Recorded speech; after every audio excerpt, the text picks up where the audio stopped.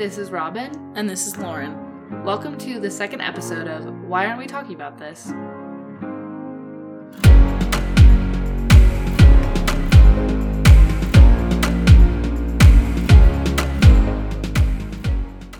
In this podcast, we will look at the ongoing border tensions between Venezuela and Guyana and the impact on the health supply chains in the two countries. If there's one word that describes the Guyana-Venezuela border conflict, it's oil. To many Americans, Guyana is remembered as the country that housed the death cult of Jim Jones and the Jonestown Massacre in the 1970s. However, Guyana is growing in significance to the U.S. because of its newly discovered oil reserves and the worsening conditions in Venezuela. ExxonMobil began developing an oil block in offshore Guyana, which is expected to produce 750,000 barrels per day of oil in 2026. The new oil block overlaps contested waters with Venezuela, whose oil industry is crippled due to the multiple sanctions and failure to update their equipment. In early January 2021, Venezuelan president, who was internationally contested at this point, Nicolas Maduro, attempted to re-establish Venezuela's claim to the Essequibo region. This territory is rich in natural resources and serves to benefit Guyana's economy for decades to come. Seeking some lifeboat for his economy, President Maduro directed his navy to seize a research vehicle in 2013. Then in January 2021, the Venezuelan Navy detained two Guyanese registered fishing vessels and their crew in Guyana's exclusive economic zone. In response, Guyana deployed more troops along the Essequibo province border after agreement made with the United States of America to bolster its military capacity and Coast Guard capabilities. One thing to keep in mind is that Venezuela is currently facing one of the worst humanitarian and economic crises in the world. Because of its previous economic reliance in oil, it is likely an underlying factor as to why this border dispute is reemerging. The territorial dispute is currently before the International Court of Justice, which ruled it had jurisdiction over the boundary dispute. Maduro refuses to recognize international jurisdictions over this matter. The Guyana-Venezuela border dispute is complicated by both countries' economic situation. One nation, Guyana, with new oil discoveries and tons of potential for GDP growth, compared to Venezuela, who succumbed to the infamous oil curse by failing to diversify their economy. As we dive deeper into the border dispute, we will analyze the current and potential health crises exacerbated by the political and economic situation between Guyana and Venezuela. Now to give some background on the history of this conflict, Lauren, can you start us off? Yeah, so the Guyana and Venezuela border conflict dates back to 1899, before Guyana was even an independent nation. At that time, Guyana was a British colony, and Venezuela was a new state, recently declared independence from Spain. In 1899, a treaty of arbitration was concluded between the United Kingdom of New England and the United States of Venezuela. This treaty awarded approximately 61,600 miles of territory to the British colony that would eventually become Guyana, and also encompasses significant oil fields located offshore of the territory. When Guyana declared independence in 1966, the disputed land remained a large portion of the newly established nation.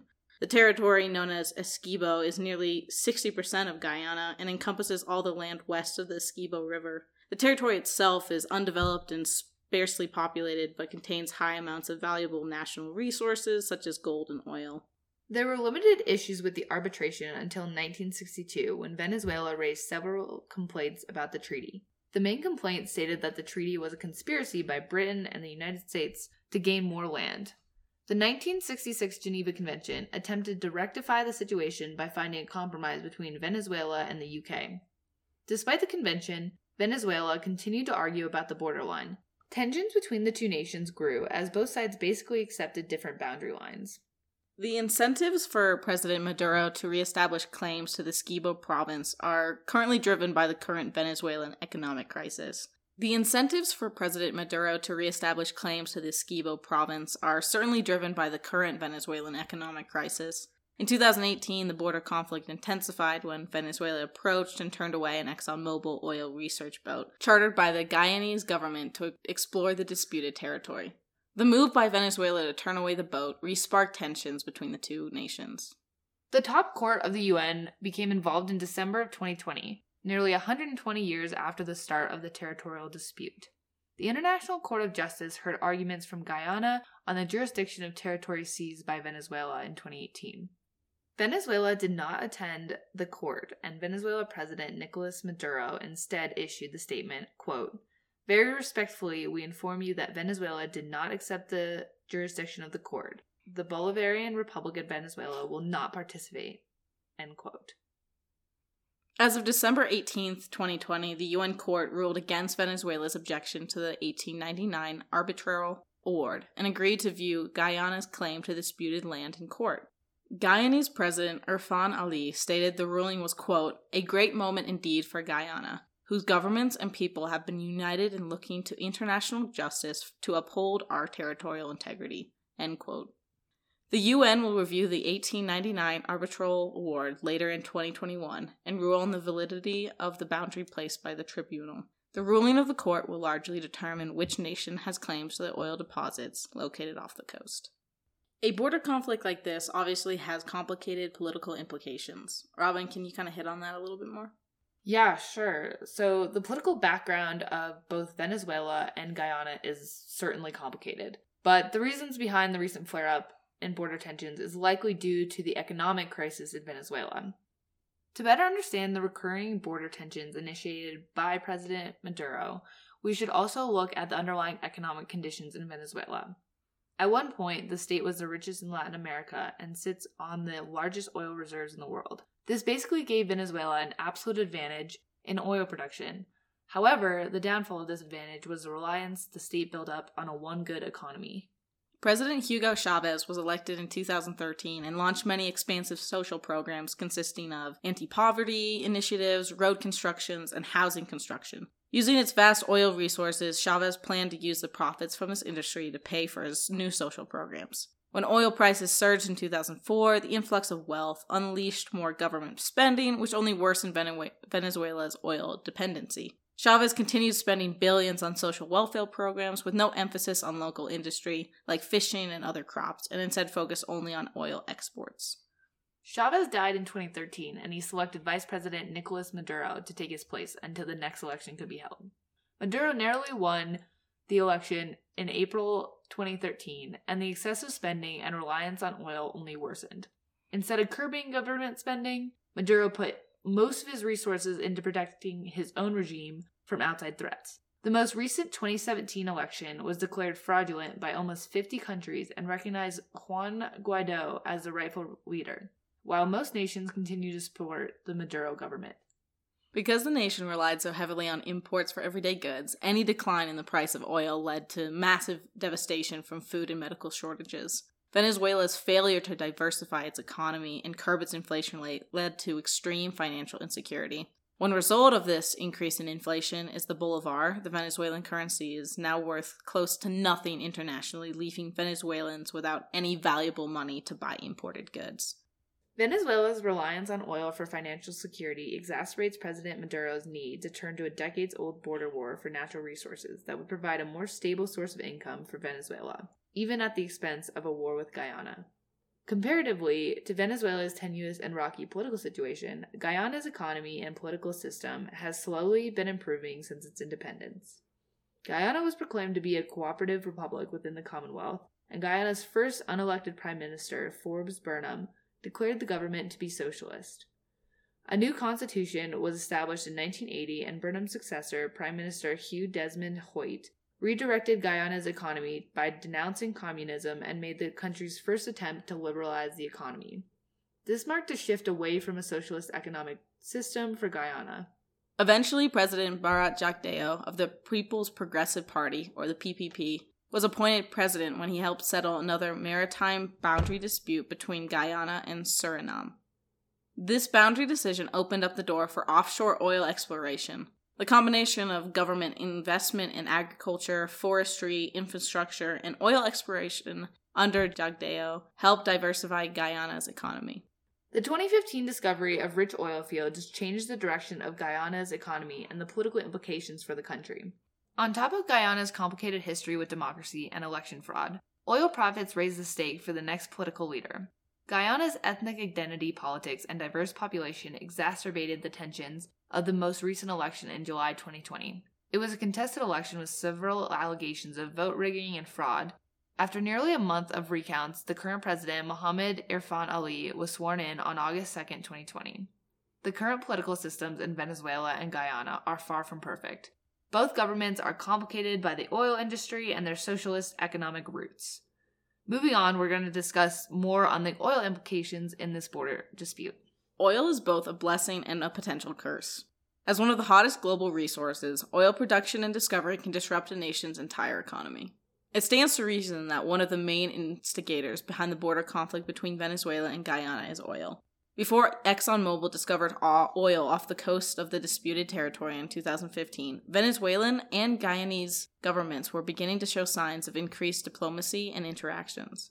These two nations began trade agreements and spoke publicly about growing relations with each other. When the late president of Venezuela, Hugo Chavez, died in 2013, Guyanese Minister of Foreign Affairs stated that, quote, "I have absolutely no doubt in my mind that our relations with Venezuela under President Maduro would continue to flourish." End quote. However, once oil was found in 2015, relations between the two nations began to turn hostile. In fact, it was even before 2015 that Venezuela began expressing their disapproval and Guyanese government-sanctioned exploration for oil deposits that may exist off their coast. From 2013 to 2015, more than 10 incidents occurred between Venezuelan forces and oil ships chartered by Guyana. While no lives were lost, these incidents can be seen as a reflection of the attitude of Venezuelan politics toward Guyanese oil exploration. When ExxonMobil found oil in 2015, the situation seemed to push the Venezuelan government into a political frenzy. Not even 7 days after ExxonMobil posted the announcements of its oil discovery, Venezuelan President Maduro released his Decree 1787 titled The Atlantic Coast of Venezuela, in which he declared ownership over the disputed territory, including the waters that were currently granted to Guyana. This decree, in addition to the incidents that occurred off the coast prior to the oil discovery, had the larger purpose of trying to block Guyana's access to the area. When Venezuela decided to oppose the arbitral award after the oil discovery, the Guyanese government declared that President Maduro's decree, number 1787, was immoral and a corrupt coup by Venezuela to steal oil that rightfully belonged to Guyana. With all that said, the refugee and health crisis is pretty bad. Yeah, I'd probably say so. Yeah, it's pretty bad. I think that Venezuela is documented for having one of the worst refugee crises in the world. The UN estimates that there's around 5.4 million Venezuela refugees who have fled their state's deteriorating situation. In addition to that, there are over 800,000 asylum seekers and 2.5 million Venezuelans who sought legal forms of stay in the Americas rather than attempting to be registered as refugee. Since 2014, there has been an 8,000% increase in Venezuelans seeking UN refugee status. Estimates state that thousands of Venezuelans are unregistered and illegally living in neighboring countries. With limited rights, money, and protection, these unregistered refugees are in danger of falling prey to human trafficking and smuggling. Yeah, due to this worsening refugee crisis, the United Nations High Commissioner for Refugees provided over $260 million of aid to neighboring countries, refugee centers, and to border agencies that help prevent human trafficking and smuggling. The UN is also working to increase refugee registration in nations that are strained by the large number of Venezuelan refugees, such as Peru, Brazil, Guyana, Ecuador, Aruba, Colombia, and Trinidad and Tobago.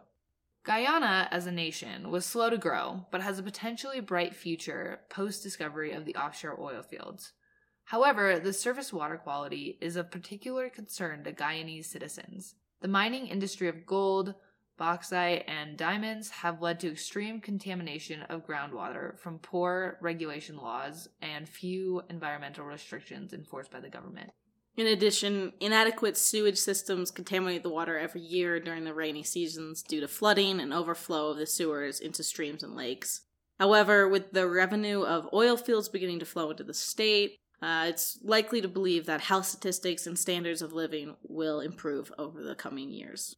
Due to significant health crisis in Venezuela, millions of refugees fleeing the nation, and the hit of COVID-19, Venezuela's health system is struggling to support its citizens. Their health infrastructure was underfunded, under-resourced, and inadequate even before the COVID-19 virus hit. Hospitals were shutting down and unable to support even at half capacity, And in 2019, Venezuela had the steepest worldwide spike in malaria cases. The COVID-19 virus only worsened the health infrastructure, with swaths of people getting sick quickly and limited health facilities unable to support the rise in illness. As of May 2021, Venezuela has been placed in a level 4 very high risk category by the Centers for Disease Control and Prevention in regard to the COVID-19 virus. The country has a total of over 220,000 cases, a total of just under 2,500 deaths, and an average of around 1,000 new cases per day. These reported numbers are believed to be far under the actual value due to underreporting, lack of access to health facilities, and low testing rates. The most significant health crisis through Venezuela is lack of access and production to the COVID-19 vaccine. The slow process that Venezuela has made to vaccinate their population is extremely worrying, and it has gone to the point that Venezuela's Academy of Medicine has asked the United States of America to donate some of their COVID vaccines. The Venezuelan government entered the World Health Organization's Global Access Fund, created to provide poorer nations with the COVID vaccine through the COVAX system. Their first payment of $64 million has been documented, though no second payment has been made as of yet. Venezuela received around 1 million of the Sputnik vaccine in April sent from Russia, and on May 24th, Venezuela claimed to have received more than 1 million doses of the vaccine from China. This aid from China came just in time as the second wave of COVID-19 began to hit the nation. President Maduro stated that he hopes to have 70% of the population vaccinated by the end of August. Overall, I believe that the health situation in Guyana and Venezuela needs significant money and research put into it. In the next decade, they need to drastically improve their health infrastructure and the access to healthcare for their citizens. The United Nations is likely to continue aiding both of these countries so that they can get a step in the right direction in regards to health infrastructure. In addition, the U.S. is contributing significantly. Robin, do you want to hit on that a little bit? Yeah, so the U.S. diplomatic and military involvement with both of these nations is complex, and arguably the U.S. supports Guyana's political situation more than Venezuela's. In a statement by the acting assistant secretary of the Bureau of Western Hemisphere Affairs, Julie Chung wrote, quote, "The U.S. supports a peaceful resolution of the maritime boundary controversy between Venezuela and Guyana and condemns Maduro's intimidation through the seizure of fishing vessels and detention of crews." End quote. This U.S. position was backed by military support to Guyana to protect the peace and security of not just Guyana, but the entire region. U.S. Navy Admiral Craig Fowler, commander of the U.S. Southern Command in Doral, visited Guyana for several days. He met with government and defense leaders and discussed the bilateral security partnership between the U.S. and Guyana. In addition, the Guyanese and U.S. military conducted a military training operation in the disputed region. On the Venezuelan side, the Trump administration imposed targeted sanctions on 109 Venezuelans, including the director of the central bank.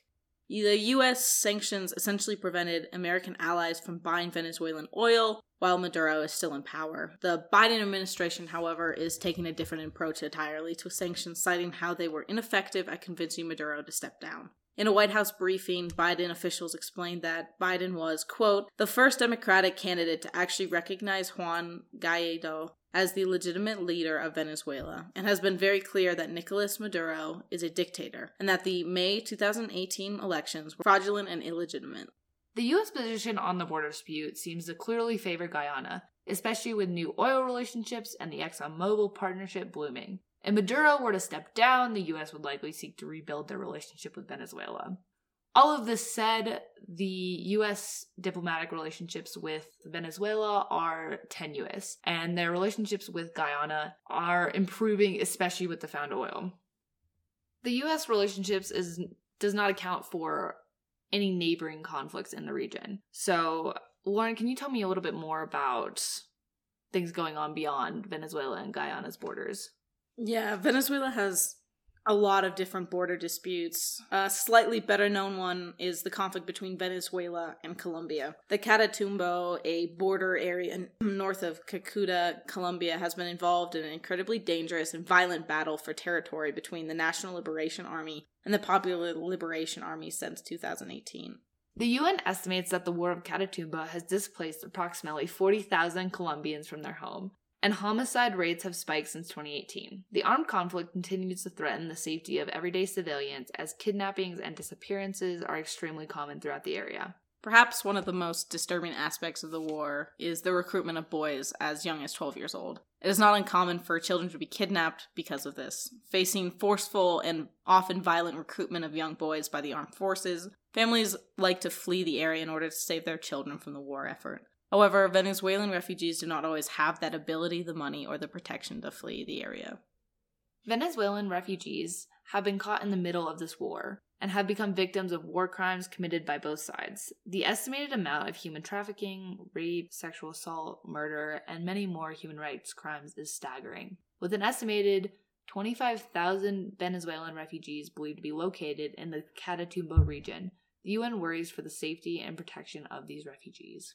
Yeah, I mean, just think about the fact that if you're not registered and if it's not your home and you're kind of living there illegally, your rights are minimal and you have very little connections and networking to be able to protect you from that kind of stuff. Yeah, absolutely. And not to mention the lack of money, food, just basic securities that these refugees lack.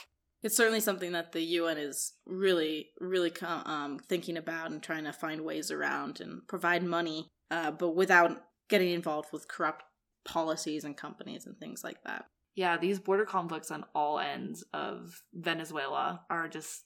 Yeah, I mean, it's very complicated. And I think that the Venezuela-Guyana border dispute is no doubt complicated by several external factors. From socialist economic roots to political fraud, both nations recognize that the Essequibo region offers promising natural resources for economic growth and trade. Historical ties to the territory and oil implications are likely to sway the international community as to who rightfully owns the territory.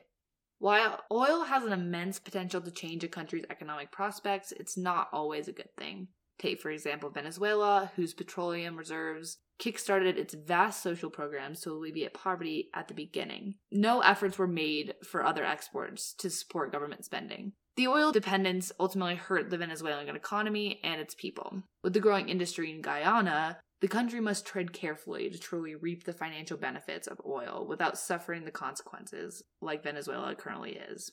The health crises in both nations was worsened by poor economic conditions and fraudulent elections. These situations, in addition to the rise of COVID-19 and the lack of access to healthcare, have significantly decreased civilian standard of living and life expectancy. As more vaccinations are distributed and produced, we hope that the infection rates will improve for Venezuela and Guyana, but the main problem is still going to be access. The citizens of these nations are the ones most affected by poor economic policies, sanctions, and unnecessary border feud, and they really just don't have access to testing sites, to vaccination sites, and even just doctors and nurses. Yeah, that's a really good point. And with one of the worst humanitarian crises in the world, Venezuela similarly cannot afford to expel resources and government spending to fight a border dispute with Guyana. The hostilities reignited by Maduro will likely cause future issues in the region if the conflict is not handled carefully. We hope that the United Nations' decision on the border conflict coming in late 2021 will help end hostilities and allow both nations to invest in the health of their citizens rather than worry about potential border wars. These invisible borders have a cost beyond just a line in the sand, and millions of Venezuelans and Guyanese people pay the price for their governments and expending resources on another border war. We hope you enjoyed this podcast, and if you would like to donate in order to help Venezuelan refugees, go to help.rescue.org/donate. If you would like to donate to help those around the world affected by the COVID-19 virus, go to www.unicefusa.org. We would like to thank the Keck Center for International and Strategic Studies at Claremont McKenna College for making this podcast possible. Thank you for listening, and we hope you join us next time.